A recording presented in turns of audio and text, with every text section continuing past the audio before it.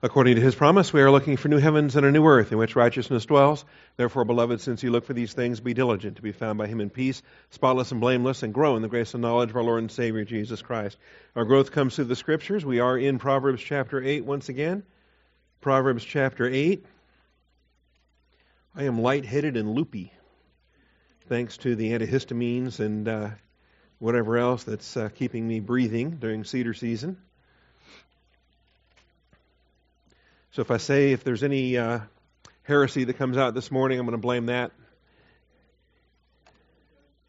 Preaching under the influence. Before we begin, let's take a moment for silent prayer, asking God the Father to set aside distractions and to take hold of our thinking, even with the antihistamines. Shall we pray?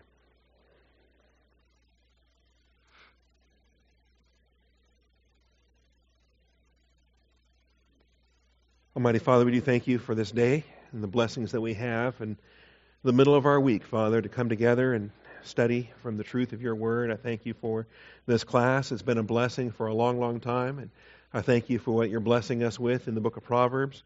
Father, we ask for humility to receive the word implanted. We ask for, Father, your hand of blessing, because this is a chapter that has some very deep things connected to it, and I pray that we would broaden our understanding and that, Father, you would open the eyes of our understanding, that we can see this truth for what it is. And I do thank you, Father, in Jesus Christ's name. Amen. All right. We're dealing with a lot of imagery, and we're looking at personified wisdom. Does not wisdom call and understanding lift up her voice? And wisdom is spoken of in the feminine because the noun itself, chachma, is a feminine noun. All right. Same thing in Greek, by the way, when you get to the New Testament. Sophia is a feminine noun when it comes down to it. And it's useful in that regard because David has been teaching his son Solomon, and now Solomon, with his children, is passing along the wisdom to sons as far as being on guard and watching out for the strange woman, the foreigner, the harlot, as we've studied it. And so using the Word of God to guard your soul, obviously every believer needs to do that, but it's useful then to personify wisdom and to speak of wisdom in a personified way, all right? And it does so in the poetry of this book. But we want to be clear as we deal with this that we're not going places that the cults want to go or non-Christian religions or all the evil things that are done with this. There are groups that will look at this and view Lady Wisdom as a goddess, as the Queen of Heaven, or as a not just the personification of wisdom in a poetic use or in a metaphoric application, but they will actually take this in such a fashion that they find a fourth member of their Trinity, or they find an additional deity in their pantheon, and they will use this, particularly the feminists will try to use this as the goddess that they want to serve in different ways. And so, obviously, we're not going to do that. We're going to understand this for what it is, accepting the metaphor for what it is, and comparing it to other passages of Scripture where the same thing happens. And guess what? In other passages of Scripture where they do it, they go to the masculine pronoun. They go to the masculine gender, such as in the beginning was the Logos. All right? Ha Logos is a masculine noun. And so now we have a problem, maybe, if we're going to really try to be stupid with these things. Now, all of a sudden, we've got both a feminine and a masculine. So what do we do with this? Okay? Because they both refer to Jesus Christ when it comes right down to it. We're talking about God the Son. We're talking about the member of Trinity that comes forth and reveals the Father. And this is not something new. All right? And part of why I want to expand our thinking is to try to think in large terms with a panorama view of Scripture from the Alpha to the Omega and consider what is it that Jesus does. Okay? And so in revealing the Father, understand that this is something He's always done. This is something that didn't start with the incarnation. It didn't start with this earthly walk in Galilee. All right? Jesus Christ has been revealing the Father long before that. Jesus Christ has been revealing the Father longer than humanity has been around. Because during the angelic stewardship, Jesus Christ was revealing the Father. And there was that unity between the Father and His Son, even during the angelic stewardship, before any humanity came about. So, some of these things, I want to take the time to maybe slow down and maybe expand, to understand what is a metaphor, to understand how poetry makes use of the imagery, where we don't get lost in the imagery, where we understand the reality that's behind it. All right? Otherwise, I just think you open yourself up to any kind of ludicrous, like, I am the door. From John, do we think that Jesus is lumber or something? He's hanging on hinges. He swings open and shut. No, he's not a physical, literal door. But the metaphor communicates truth. And so when he says, I, wisdom, there's the metaphor there. It's the poetry of the Hebrew language that's communicating truth. Jesus Christ is the wisdom of God. He is the power of God. He is the righteousness of God. And we understand that because it is what takes those attributes from God and provides it to our account, imputes it to us, makes it available for us to access and possess and enjoy and relate to. In any event, we now have personified wisdom in chapter 8. And this is a sharp contrast with the cunning woman of chapter 7. And we can do a lot of back and forth. We did some of that last week. We may do some more today. We've done a lot of back and forth between that cunning woman of chapter 7, the adulteress, the harlot, the one that is happy to find the knucklehead, happy to find the naive youth. Right? Out of my window I saw, and here was a youth lacking sense. And he's getting in trouble. He's in the wrong part of town, and he keeps going there again and again and again. And I call him Pethi, just after the Hebrew noun for the naive. All right? And the strange woman, the cunning woman, is very, very happy to encounter the naive young man, because she knows that he's an easy victim. She can pick him off quicker than anything, and it's not tough. Okay? A young man that's, it's not hard to seduce a young man. If he's not living in the Word of God, and he's not occupied with Christ, he doesn't have the divine norms and standards, pretty much any woman on the planet can seduce any young man on the planet without those divine norms and standards, okay? Because that's just the nature of an adolescent young man. Well, now here's the corollary. Here's the antithesis. Wisdom, Lady Wisdom, is also delighted to encounter Pethi, all right? But not for the victimization of it, not for what she gets out of it. She is delighted to encounter Pethi because she can bless Pethi, she can minister to him, she can provide for him what he needs to grow out of that, to mature, to become a man of faith and avoid that other woman when it comes right down to it. So, as we look at these first 11 verses here, she's calling out, does not wisdom call and understanding lift up her voice? And that's different. All right, she's announcing for anyone to hear. On top of the heights, beside the way, where the paths meet, she takes her stand. And she is positioned in such a way that she has a maximum audience, a maximum value to her calling out, that the most number of people possible can hear her as she is calling out and offering the wisdom that she offers. Beside the gates, at the opening of the city, at the entrance of the doors, she cries out. And there is a place for wisdom in public life. There is a place of wisdom in business, in the judiciary. There's a place for wisdom in the private life, in the homes. To you, O men, I call, and my voice is to the sons of men. Multiple generations here. The wisdom that is going to cause this young man to grow up is the wisdom he's going to keep clinging to after he does grow up. He's never going to stop clinging to Lady Wisdom. He needs wisdom at every stage of life. And so that's to the men and to the sons of men. Multiple generations.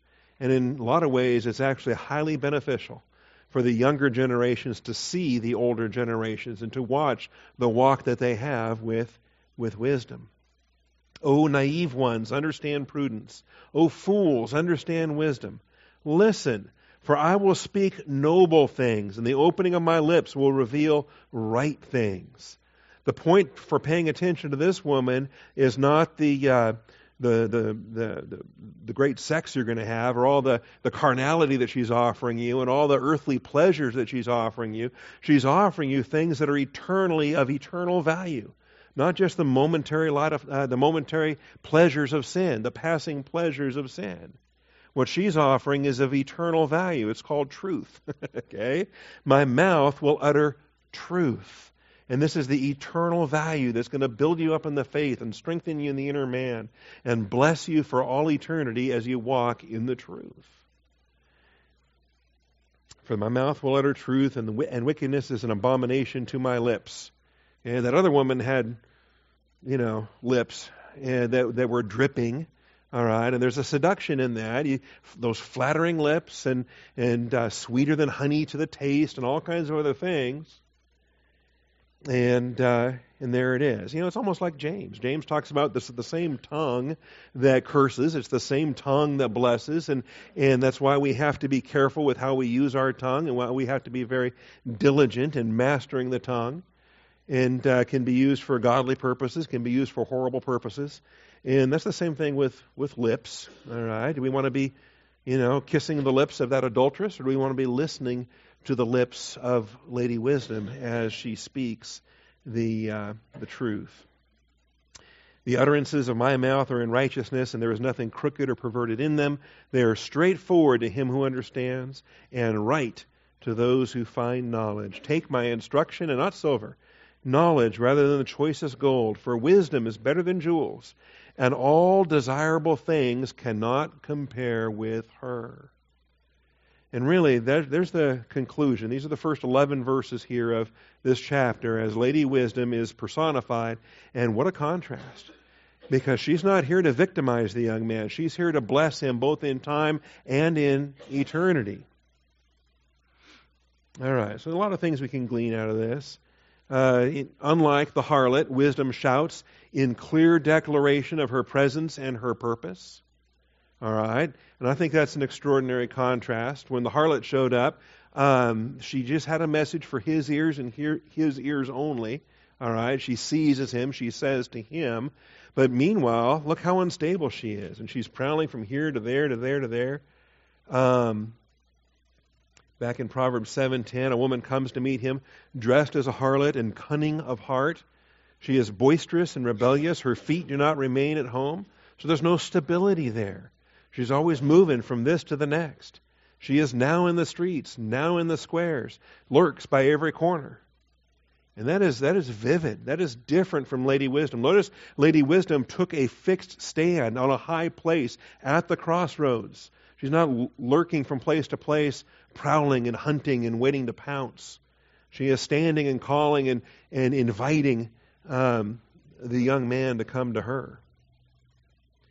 And so she seizes him and kisses him, and with a brazen face she says to him. And so now she's got this seduction going on, and she's speaking to him and to him only. Okay? Not announcing to the world. She's not shouting to the world, saying, oh, wow, look at this. I'm going to seduce this idiot. Okay? She doesn't want other people hearing the conversation. Okay? Certainly not the last guy she had this conversation with, and certainly not the next guy she's going to have this conversation with. She only wants this guy to hear what she has to say this time. Okay? It'll be a different guy next time. What a contrast. As far as Lady Wisdom goes, she's shouting to everybody. All day, every day. Every guy needs to listen to what she has to say. So, big contrast there. Also, the harlot seeks to trap the naive, but Wisdom seeks to instruct him. One is enslaving and one is freeing. It really comes down to that, the difference between slavery and freedom. We want to be set free. Jesus says, I will set you free. The truth will set you free if you become disciples of mine. See, wisdom sets you free. Carnality enslaves you. And so here she is. She's a hunter of souls. We studied that as well. But wisdom seeks to instruct him. It's not about what Lady Wisdom is not benefiting. She's not getting anything out of this. She's providing for this young man. And as we ran out of time, we looked at the third principle here from verses 10 through 11. The wealth of wisdom surpasses any material wealth accumulation. It surpasses any material wealth accumulation. And so you can take Proverbs 8, verses 10 through 11. You can compare it back to what had previously been taught in chapter 3, verses 13 through 18, as well as a very lengthy discourse that comes in the book of Job, Job chapter 28. And the oldest book of the Bible, I think, has maybe the longest and clearest description of wealth and the description of mining and how it is that jewels are obtained and precious metals, and how it is that it takes hard work to dig that stuff out because it has value, the scarcity of it, and all the rest. There's a lot of capitalistic economic principles that can be gleaned out of Proverbs 28, or out of, Job 28. And then when you do that, also compare it to the Word of God. Because the Word of God, you can't dig it out of a mine, right? Not an earthly mine. It comes from God Himself. And it's not even worthy to be compared. There's no economy of scale where you can, there's no exchange rate between earthly currency and wisdom. See. So there's a powerful contrast there. Anyway, I don't want to spend a ton of time on that. If I risk losing a ton of progress if we do turn to Job 28, so I'll let that go. If you weren't here last week, I encourage you to get the MP3, turn to that passage, go through not just 15 through 28, get the first 14 verses in front of that as well, because there's a lot of descriptions there as it relates to mining, as it relates to the industry in the ancient world for sinking a shaft and taking torches down there and obtaining blessings out of the darkness. Okay? Different aspects there. Let's move on to the second realm, though, verses 12 through 21. 12 through 21. I, wisdom, dwell with prudence. And we've already had wisdom introduced. This is not the first verse that has the first person address, all right? But it is a first person address. And in this address, we have a lot of truth that's being communicated here from Jesus Himself to the reader, to us, and we want to know it for what it is. Wisdom speaks in the first person as to her associations and disassociations. Who it is that she surrounds herself by. Who does she live with? What does she offer? What does she enjoy? And what does she have nothing to do with? Okay? You learn a lot about a person by their associates. You also learn a lot about a person by their disassociates. Okay? Someone unfriends you on Facebook, you learn something, right? Oh, all right, that's how it is, huh? Well, it is what it is, all right? And you find out that, there wasn't much of a friendship anyway when it comes down to it. And where's the fellowship going to be? Wisdom speaks in the first person as to her associations and disassociations via a love-hate dichotomy. A love-hate dichotomy. We want to understand this. And I think in particular because the world uses this kind of language to try to mock the Word of God. And they pervert things like love, and they even pervert hate into different things. And we want to understand that because you're going to be accused of being a hater if you love the Word of God. And if you don't understand why they're using that to try to beat you up and try to get you to change your definition of love, then it can bother you. So we want to make sure we're solid on what God's definition of love is. We want to make sure we're solid on what God hates and what He expects us to hate. If we don't hate what God hates, we need an attitude adjustment because we are maladjusted to God's love-hate standard. And it is a love-hate dichotomy. They're both true. Don't fall for the either-or trap. He loves what He loves, and because of what He loves, He also hates what He hates. And they're not mutually exclusive. They're not opposites. Hate is a love application. So if we can embrace the both and, if we can recognize the love-hate dichotomy, we can embrace the love-hate dichotomy. And I use that word deliberately. I like the term dichotomy. I like, the dichotomous man that's body and soul. The trichotomous man that's body, soul, and spirit. I love that. I love those expressions, and to me, I find them useful. All right, I, wisdom, dwell with prudence, and I find knowledge and discretion. Speaking in the first person, uttering the actual words of Jesus Himself, but still in the parable, still in the metaphor, still in the poetry, still speaking in the feminine voice as a feminine noun is wisdom in this respect. All right, and it's not the first, like I say, we've had the first person prior to this. Where did that switch? It switched in verse 4, right? Because in verse 1, it's third person. Wisdom call, lifts up her voice. Not my voice, but her voice. She takes her stand in verse 2. So again, that's third person. She cries out. Verse 3 is third person. But then, to you, O men, I call. There's where it switches to the first person. All right, so we're in first person prior to verse 12. But even then it shifts back, because there's my mouth, my instruction in verse 10. But then it's third person in verse 11. Wisdom is better than jewels. All desirable things cannot compare with her. That's the third person pronoun, her. Anyway, verse 12. It is in the first person. In fact, it reintroduces it. I, wisdom, with a pronoun and a noun. I, wisdom, dwell with prudence. I find knowledge and discretion. The fear of the Lord is to hate evil, pride and arrogance, and the evil way, and the perverted mouth I hate. So we got double hate there in verse 13. All right? Double hate. This is a love-hate dichotomy. We want to know this for what it is. Counsel is mine and sound wisdom. I am understanding. Power is mine.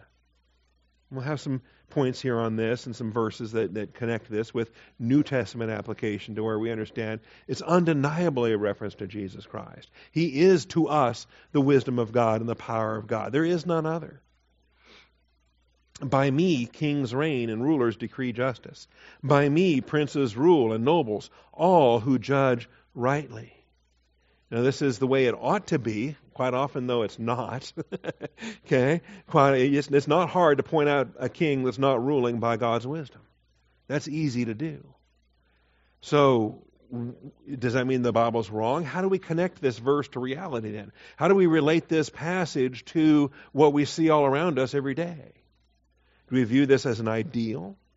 Do we view this, should we insert some words there to say, well, if they know what they're doing, if they're obedient, if they're following the design. But I'd be very hesitant to put words in there that aren't in there. So what's this really talking about? Oh, I love those who love me. Well, that sounds kind of selfish. All right. I mean, don't even unbelievers do that? What good is it to you if you only love those who love you? And should you not love your enemies and pray for those who persecute you? Okay. So I'm just giving a first impression here as we read through these verses. Understand that it takes a lot of untying. It takes a lot of development on this. We do love those who hate us, and it goes beyond that. But I think we see here this intimacy. I love those who love me. This is more than just the unconditional, sacrificial, integrity love. This is the rapport love. This is the fellowship that we can have as we love the Lord our God. And those who diligently seek me will find me. Riches and honor are with me, enduring wealth and righteousness. And we understand we've got a context here that's beyond time and space. We actually have reward that's for all eternity. It's beyond this life. That's why I think we do better if we go back to the king's reigning as beyond this life, as beyond the temporal details of this present age. Riches and honor are with me, enduring wealth and righteousness. My fruit is better than gold, even pure gold. My yield better than choicest silver. Well, where's the yield? When do you get the yield? When do you get the profit? When do you get to, it's one thing to have assets on a balance sheet, but it's just numbers on paper until you cash it out. It's just a number that maybe it looks good today, but boy, it can sure tank tomorrow.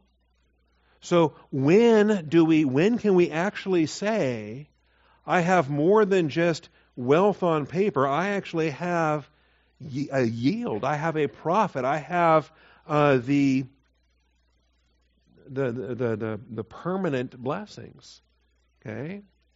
I'm giving it away, aren't I? It's in glory, it's in heaven, it's after mortality is done. All right? That's when this particular investment matures. When is it that a particular asset actually becomes assigned? Say, all right. So my yield is better than the choice of silver. I walk in the way of righteousness in the midst of the paths of justice. To endow those. So here's an endowment. When do you receive your endowment? It's on the eternal basis of our final judgment. For you and I in the church age, it's the judgment seat of Christ. Okay? For Old Testament believers reading this, they've got a different. They've got the Revelation 20 judgment that you and I will participate in, seated there with Christ. To endow those who love me with wealth, that I may fill their treasuries. And how full is your treasury going to be? How full is my treasury going to be? Remember, heaven is not equal. There will be abundantly rewarded believers, and there will be losers that have resurrection body and nothing else to show. Even what they do have is going to be taken away and given to someone else. All right. So I think we do better with this passage if we see the real wealth on a post-mortem basis. All right? Once we depart through physical death or rapture, once we depart this realm and we enter into glory, then is when our portfolio is manifest and displayed. And then we see the yield and the endowment. All right. First principle, though. Who does wisdom dwell with? Who does wisdom live with? Well, unlike the unstable woman, wisdom actively dwells with those who actively dwell in the Word of God. This is a mutual, reciprocal dwelling. Wisdom actively dwells with those who actively dwell in the Word of God. We're talking about abiding in the Word. We're talking about John 15. We're talking about dwelling with Jesus Christ. And this is where the active fellowship comes in. We have fellowship with the Father and with the Son. They come and they dwell with us. It's described both directions in the Scriptures. In Proverbs, in John, in 1 John, 2 John. All right, 2 John verse 9.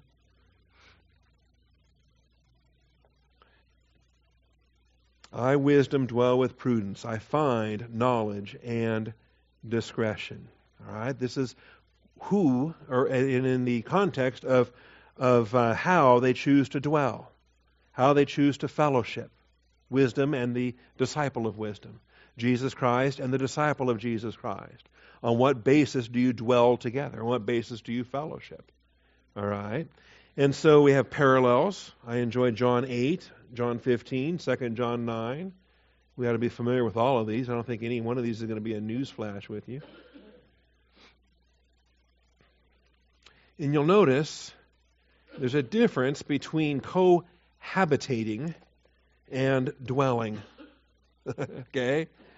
You can habitate under a roof with another person and have very little to do with that person. Very infrequent discussions, and the few that you have are unpleasant. And you're strangers under the same roof. And there's no basis for like-mindedness. There's no basis for fellowship. There's sometimes, and the longer it lasts, the worse it gets. You get more and more distant.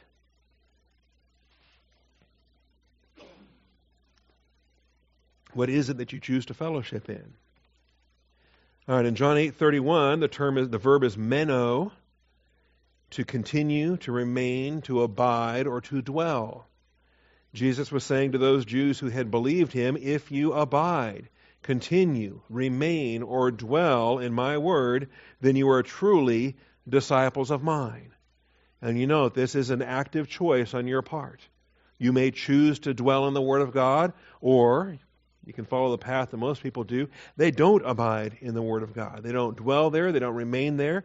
They visit it occasionally. They check it out here or there when they've got a question or they've got an issue. But they don't live in the Word of God. It's a huge difference. And you will know the truth, and the truth will make you free. So when we talk about how we dwell with the Word and how the Word dwells with us, we recognize that it's an active voice. We're the ones doing it. Okay? Or when the Word is doing it, the Word is the one that's doing it. Both Old Testament and New Testament alike, we find that the Word of God is an active agent. It thinks, it chooses, it does things. Doctrine will do things if you take it within you and let it dwell richly within you. The Word of God will do things. It will watch over you. It will guard you. It will protect you. The Word of God does some amazing things. It performs its work in you who believe. So long as you take it by faith, there it is. All right? But you'll note, and I love this context, because this you can point this out to anybody. Verse 30, as he spoke these things, many came to believe in him. All right? And how many of us would be happy with just that verse? How many of us are just, peachy delighted that, hey, somebody got saved? Isn't that great? Okay? Yeah, it is great. Don't get me wrong. I'm not unhappy about that. I'm very happy that they got saved, but I'm not going to stop there. Okay? I came back from vacation and I heard that Chris Ray had accepted Jesus Christ for eternal life. Man, that was amazing news. I was happy for that. Happy for him, happy for Trish, happy for their kids, happy for everybody, happy for Dan. Dan happened to be the guy that was there when it happened, right? But, was I going to grumble about it and say, well, what are you doing? I gave you the gospel 5 different times. How come you never got saved when I was preaching at you? Well, I'm going to get all offended that Dan stole my treasure or whatever? No. I'm happier than anything. If I'd have gone on vacation a month prior if I could have gotten him saved sooner. Maybe I'll go back on vacation, see if we can get more people saved. But as happy as I am, as happy as I am that he has eternal life, it can't stop with that. Now that he's saved, he's got a bullseye on his back. Now he's a target. Now he's a soldier in the angelic conflict, and now he's on the other side from where he had been before, and now the attacks are going to start coming in. So he's got to get fed. He's got to become a disciple. He's got to grow. He's got to live in the Word of God. He's got to retrain his mind from everything that he used to know or thought he knew before he got saved. Any believer does. I'm using one guy as an example, but every believer is in that spot. Great, you're saved. Now you got to grow. You have to grow. So Jesus was saying to those Jews who had believed him, notice, he says, you're not done. This is the first step of the rest of your life. If, third class condition, maybe you will, maybe you won't. If you continue in my word, now that you have eternal life, you are a child of truth and you need to be living in the truth. In the continuous action of meno, present tense, continuous action, it's nonstop. You have to live there. Now, where you live, where you abide, where you dwell, where you remain, this speaks of long-term consistency, right? I live in Austin, Texas. Well, technically not. I'm out of the city limits. All right? So I live in Jollyville. That's where I live. That's where I remain. That's where I dwell. That's where I sleep most nights. Okay? More than 300 a year? More than 350 a year? I mean, most nights. Unless I'm on a missionary trip or a conference or something. Or a vacation. Now, my children would love it if I could live in Orlando. Right? It would be great if in their mind, my daughters, I tell you, if Orlando Bible Church needed a pastor and they could turn the Hard Rock Hotel into the parsonage, my girls would be there 7 days a week, 365 days a year. Are you kidding me? So that's the illustration, right?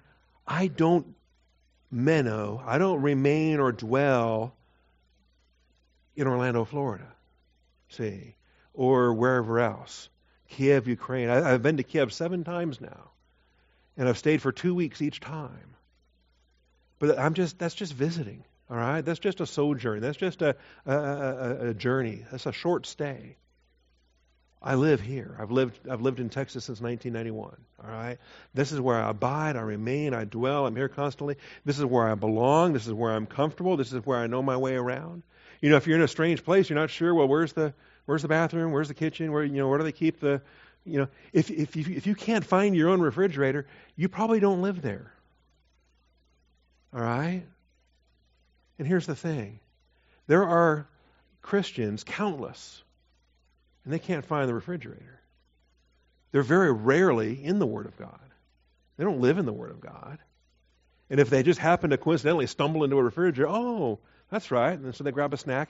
And then they're kind of lost until the next time. They don't know their way around. They're not comfortable.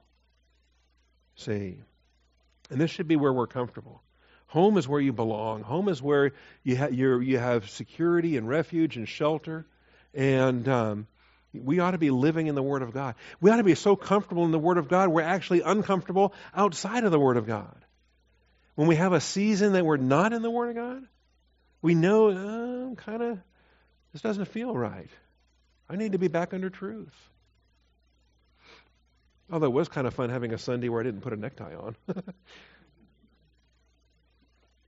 All right. That's John chapter 8. And you will know the truth, and the truth will make you free. Clearly, this is now the consequence. This is the result of obeying the if. This is not the freedom you got by being saved. Everybody has that. Everybody that got saved has freedom from the penalty of sin. They're not going to go to hell when they die, but they're not yet free from the power of sin. They need daily freedom from the power of sin. See, it's the Word of God. Receive the Word of God implanted, which is able to save your souls. You need day by day, moment by moment. You need to be rescued or saved or delivered from temptations and the power of sin and everything else when it comes right down to it. All right? So you will know the truth. The truth will make you free. And how many Christians are free from the penalty of sin, but they're still enslaved by the power of sin? They're just as carnal as for the most part, on a daily basis, they're just as carnal as they used to be, as they ever were, as unbelievers. Because they're not living in the Word of God. If you're not being transformed by the renewing of your mind, you're going to be conformed to this age. And that's a carnal existence. No question about that. All right, John 15, in verse 7. And I love the fact that we can approach this with different metaphors. We can approach this with different figurative language, whereby we can understand the literal application, the literal reality. Our hermeneutic blesses us in this regard to know and understand and apply the literal truth, even if it's being communicated in figurative language. I am the vine. Okay? We take that literally? How do we handle this? Well, it's a parable. We get it. You are the branches. And if you were with us in the Life of Christ series, you understand how special this is. Because there's tons of I am messages, 7 I am messages, right? I am the good shepherd. I am the door. I am the bread of life. I am the light. And in all of these I am messages, none of them are followed up with a and you are until you get to this one. Okay? He doesn't say, I am the bread of heaven and you are the butter. I am the bread, you are the butter. I am the light, you are the wick. You know, nothing like that. I am the door, you are the knob. I am the vine, you are the branches. Aha. Okay? And here is not only a metaphor, here is not only a poetic passage that communicates a wonderful truth about our Savior, but it brings us into the same wonderful truth and connects us with that truth. You are the branches. He who abides in me, guess what? That's the same meno we saw with the if you abide in me. Okay?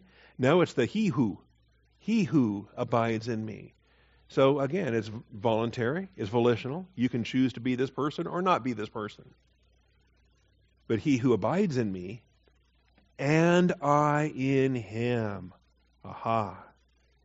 Now we're back to Proverbs again, where wisdom is actively dwelling. We are dwelling in wisdom, and wisdom is dwelling in us. We have the basis of this fellowship, and it comes in the Word of God. The Word of God is dwelling in me. So Scripture comes alive. So the wisdom is available, and it comes to my thinking. And you ever wonder how ideas pop into your head? Well, what are you putting in your head? What are you thinking about? What are you thinking about? Okay? If you spend your time dwelling on truth, thinking about this passage, thinking about that passage, then don't be shocked if an extra passage pops up that you weren't thinking about, but the Lord throws it in there, the Holy Spirit throws it in there. because that's what you were thinking about anyway. You're thinking about truth. And you're having fellowship.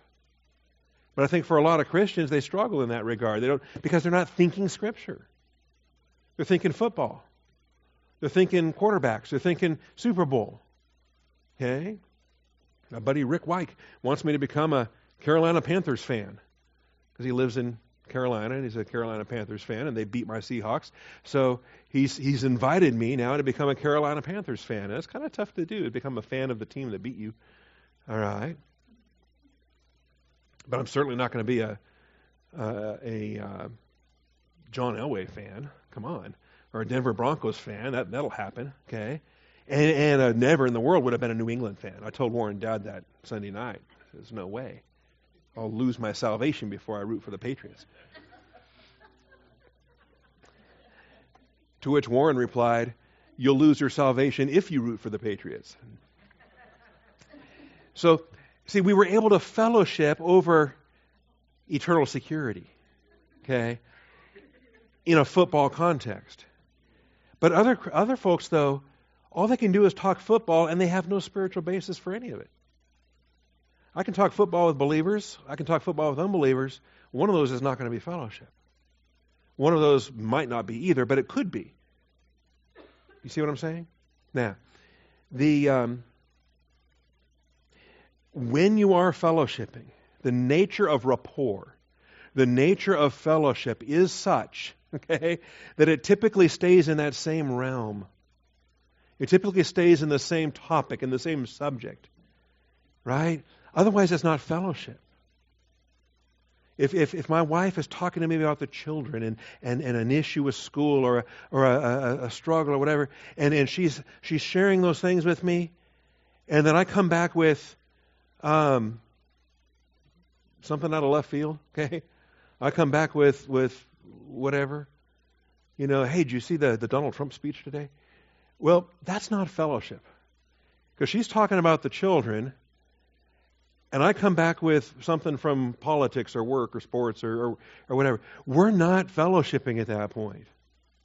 All right? But if she's talking to me about the children and I contribute something else about the children and she comes back and I'm giving Scripture and she's giving Scripture, that's fellowship. He who dwells in me and I in him. He who abides in me and I in him. And so now we have the dynamic of the back and the forth. And we're in the same realm. He bears much fruit, for apart from me you can do nothing. If anyone does not abide in me, he's thrown away as a branch and dries up. And they gather them and cast them into the fire, and they are burned. That's not a pleasant consequence. Okay? If you abide in me and my words abide in you, ask whatever you wish, and it will be done for you. This is a powerful prayer life of a like-minded believer in fellowship with Jesus Christ. Fellowshipping with Christ, fellowshipping with the Father. This is not a name it and claim it prosperity theology heresy. Don't get all greedy and excited and start rubbing your hands like you got a magic genie in a lamp or something. Like, ooh, I can ask whatever I want. Hello, Lamborghini. All right. The desire for the Lamborghini did not come from fellowship with Jesus Christ. It didn't come by abiding in His Word and His Word abiding in me. It's if you abide in me and my words abide in you. Ask whatever your transformed thinking desires. That's what it is. It's not ask whatever your untransformed, conformed to this age thinking desires. Ask whatever you wish, and it will be done for you. By this, my Father is glorified, that you may bear much fruit. And so prove, demonstrate, exhibit to be my disciples. The living testimony of living in the Word of God. And then finally 2 John and verse 9. 2 John verse 9. 1st, 2nd, and 3rd John, each one's just, or 2nd and 3rd John are just one chapter each. So don't say 2 John chapter 1 verse 9. Just say 2 John 9. That's all you got to say. 2 John 9. Or say 2 John if you want to imitate Donald Trump.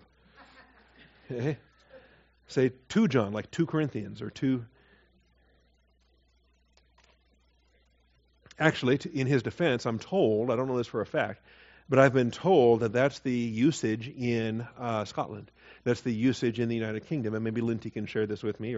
But they do say 1 Corinthians, 2 Corinthians, 1 John, 2 John.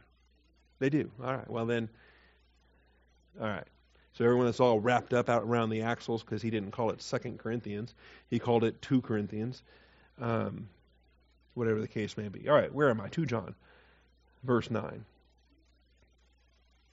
And even if I proceed this a little bit, notice, watch yourselves. Why? Well, because there's deceivers out there.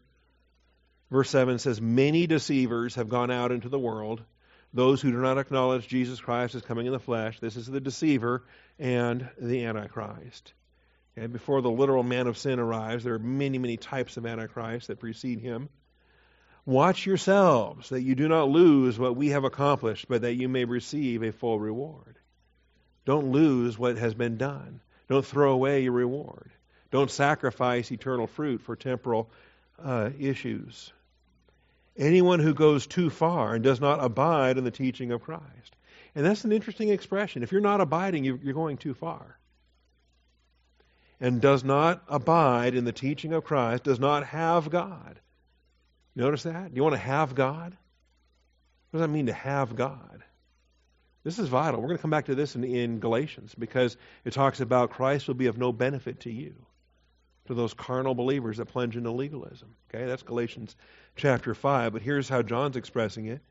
Does not have God as an abiding fellowship resource. The one who abides in the teaching has both the Father and the Son. How do you have the Father and the Son? You keep them in your pocket. Okay? What do you have? Okay, this is the neat use of having, right? Like I have a headache, or I don't have a headache. I have, it's having in a reality, in an existence, in a sphere. I have the Father and I have the Son on a fellowship basis when I'm abiding in the Word of God. Okay? And that's what we're talking about here. So if anyone comes to you and does not bring this teaching, do not receive him into your house, do not give him a greeting. For the one who gives him a greeting participates in his evil deeds.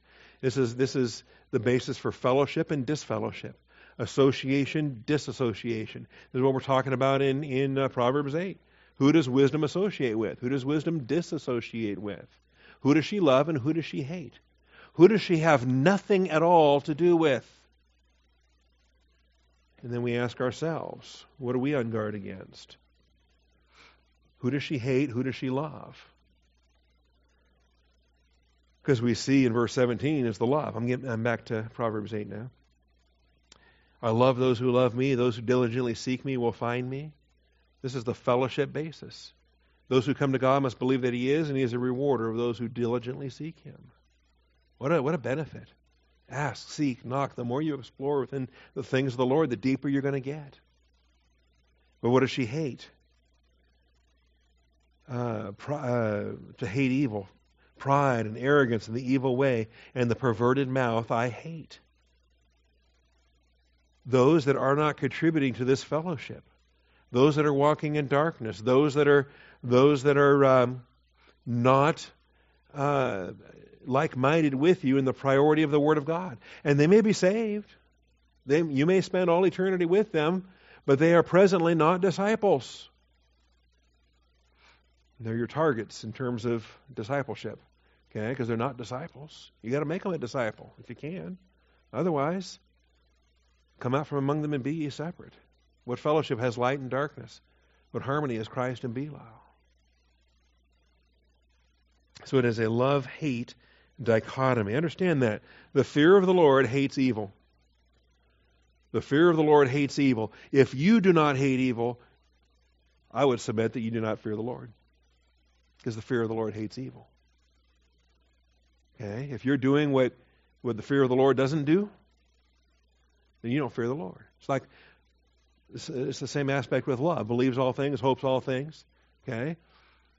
I don't believe all things, but love does. All right? endures all things. I don't endure all things, but love does. See the difference there? All right. So the fear of the Lord hates evil.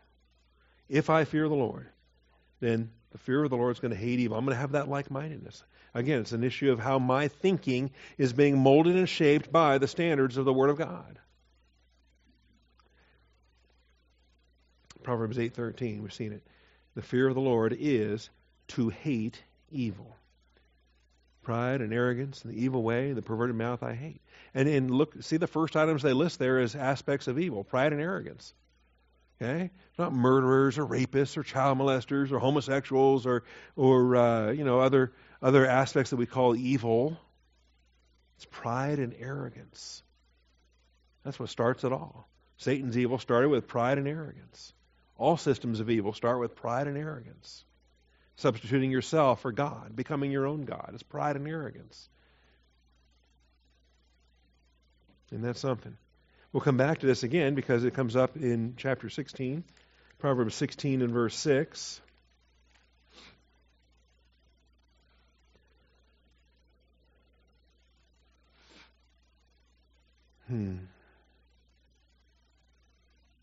What a chapter, huh? The plans of the heart belong to man, but the answer of the tongue is from the Lord. All the ways of a man are clean in his own sight. Yeah, I'm okay with it. But the Lord weighs the motives. Uh-oh. Yeah, you are okay with it, all right, but the Lord's eternal standard says, Okay?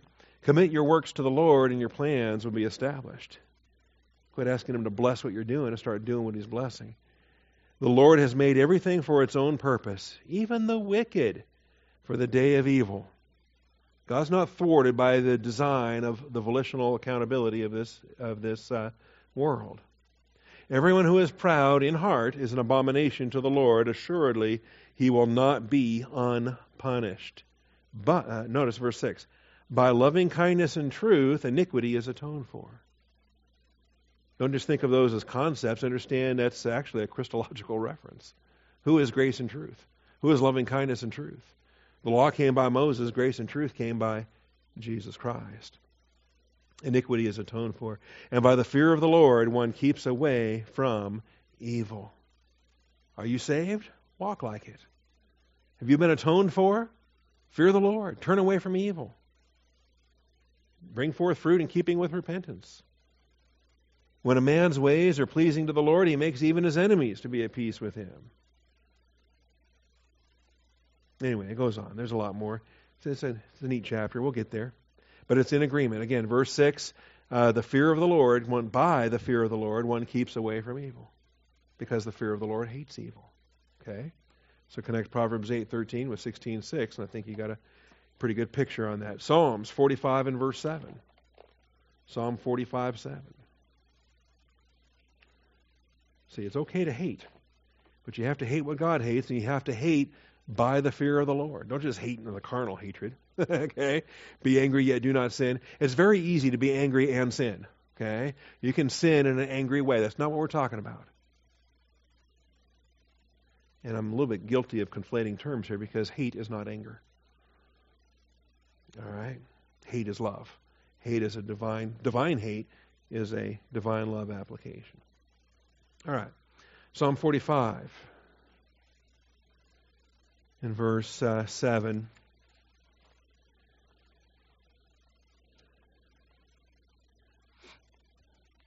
And I find it interesting. This is a love song. Okay? For the choir director, according to Shoshanim, a maskil of the sons of Korah, a song of love. Do you know what a real love song is? Here's one. And he's just overflowing. My heart overflows with a good theme. I address my verses to the king. My tongue is the pen of a ready writer. You are fairer than the sons of men. Grace is poured upon your lips. Therefore God has blessed you forever. It's a love song and celebrating the glories of our King. Verse 6, your throne, O God, is forever and ever. A scepter of uprightness is the scepter of your kingdom. You have loved righteousness and hated wickedness. It's a dichotomy. They're both true at the same time. Therefore, God, your God, has anointed you with the oil of joy above your fellows. So how can God have a God? Okay. Well, we know. We understand Trinity. We understand God the Son. We understand God the Father. We don't have a problem with this verse. We love this verse. But Jesus used it in the New Testament, and others will struggle with it. But I find this powerful. There is God who has a God, and yet that God has anointed him. Hello, Messiah. Hello, Christ. The language of anointing. Therefore, God, your God, has anointed you with the oil of joy above your fellows. How can God have fellows? Well, because God became man. The Word became flesh and dwelt among us. And as the Son of God, of course, he has no fellows. He's one with God in the Trinity. But as man, yeah, he's got fellows. You and I. Brothers and sisters in Christ. All of your garments are fragrant with myrrh and aloes and cassia. Out of ivory palaces, stringed instruments have made you glad. Out of the ivory palaces, into this world of woe. King's daughters are among your noble ladies. At your right hand stands the queen in gold from Ophir. Now, the church is a mystery in the Old Testament, but with our New Testament perspective, we can go back to Psalm 45, verse 9, and there's the body of Christ right there, the queen. The church is right there, the bride of Christ, as the queen in gold from Ophir. Listen, O daughter, give attention and incline your ear. Forget your people and your father's house. Then the king will desire your beauty because he is your Lord. Bow down to him. So we got different applications to draw there. Psalm 97 and verse 10. I'm just showing you the love-hate dichotomy here.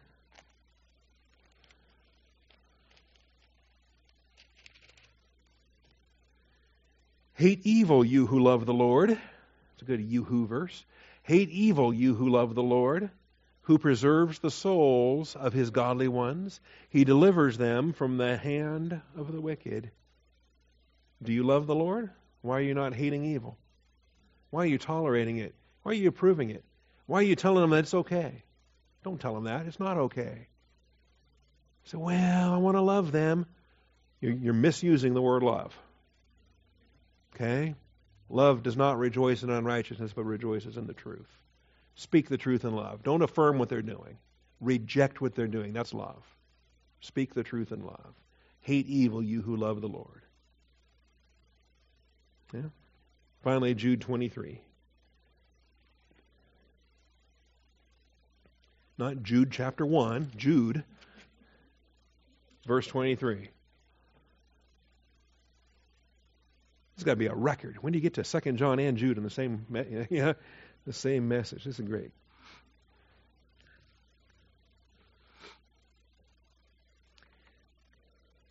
You want to avoid the worldly minded. Okay?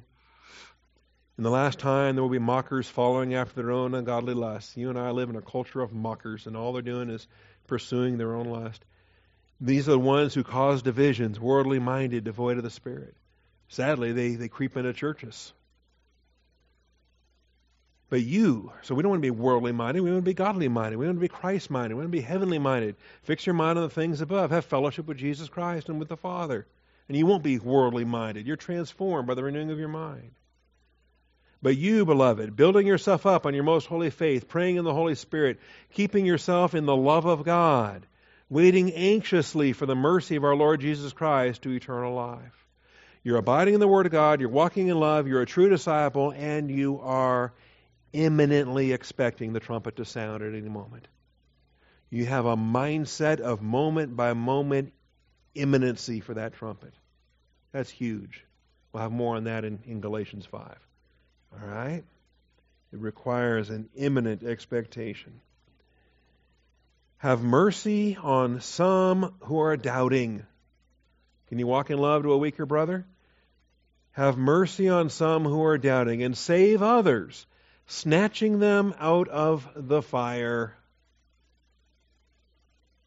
And on some have mercy with fear, hating even the garment polluted by the flesh. And what's mercy with fear? Well, those are the ones you can't get out of the fire. Hating even the garment polluted by the flesh. You can be merciful towards them, but you can't snatch them. All right? Yeah, there we have it. Wow, what did I get through? A and B? There's a C and a D, but I'm out of time. Thank you, Father, for your faithfulness. Thank you for the blessing we have to fellowship in your word. Father, I pray that you would open our eyes so that we see what the true fellowship actually is. Father, it's not chit-chat. It's not snacking. It's not earthly stuff. It's dwelling in the Word of God with you, with your Son, with one another, in the context of the Word of God. I thank you for true fellowship. And I rejoice, Father, that you've opened our eyes to these blessings. I thank you, Father, in Christ Jesus' name. Amen.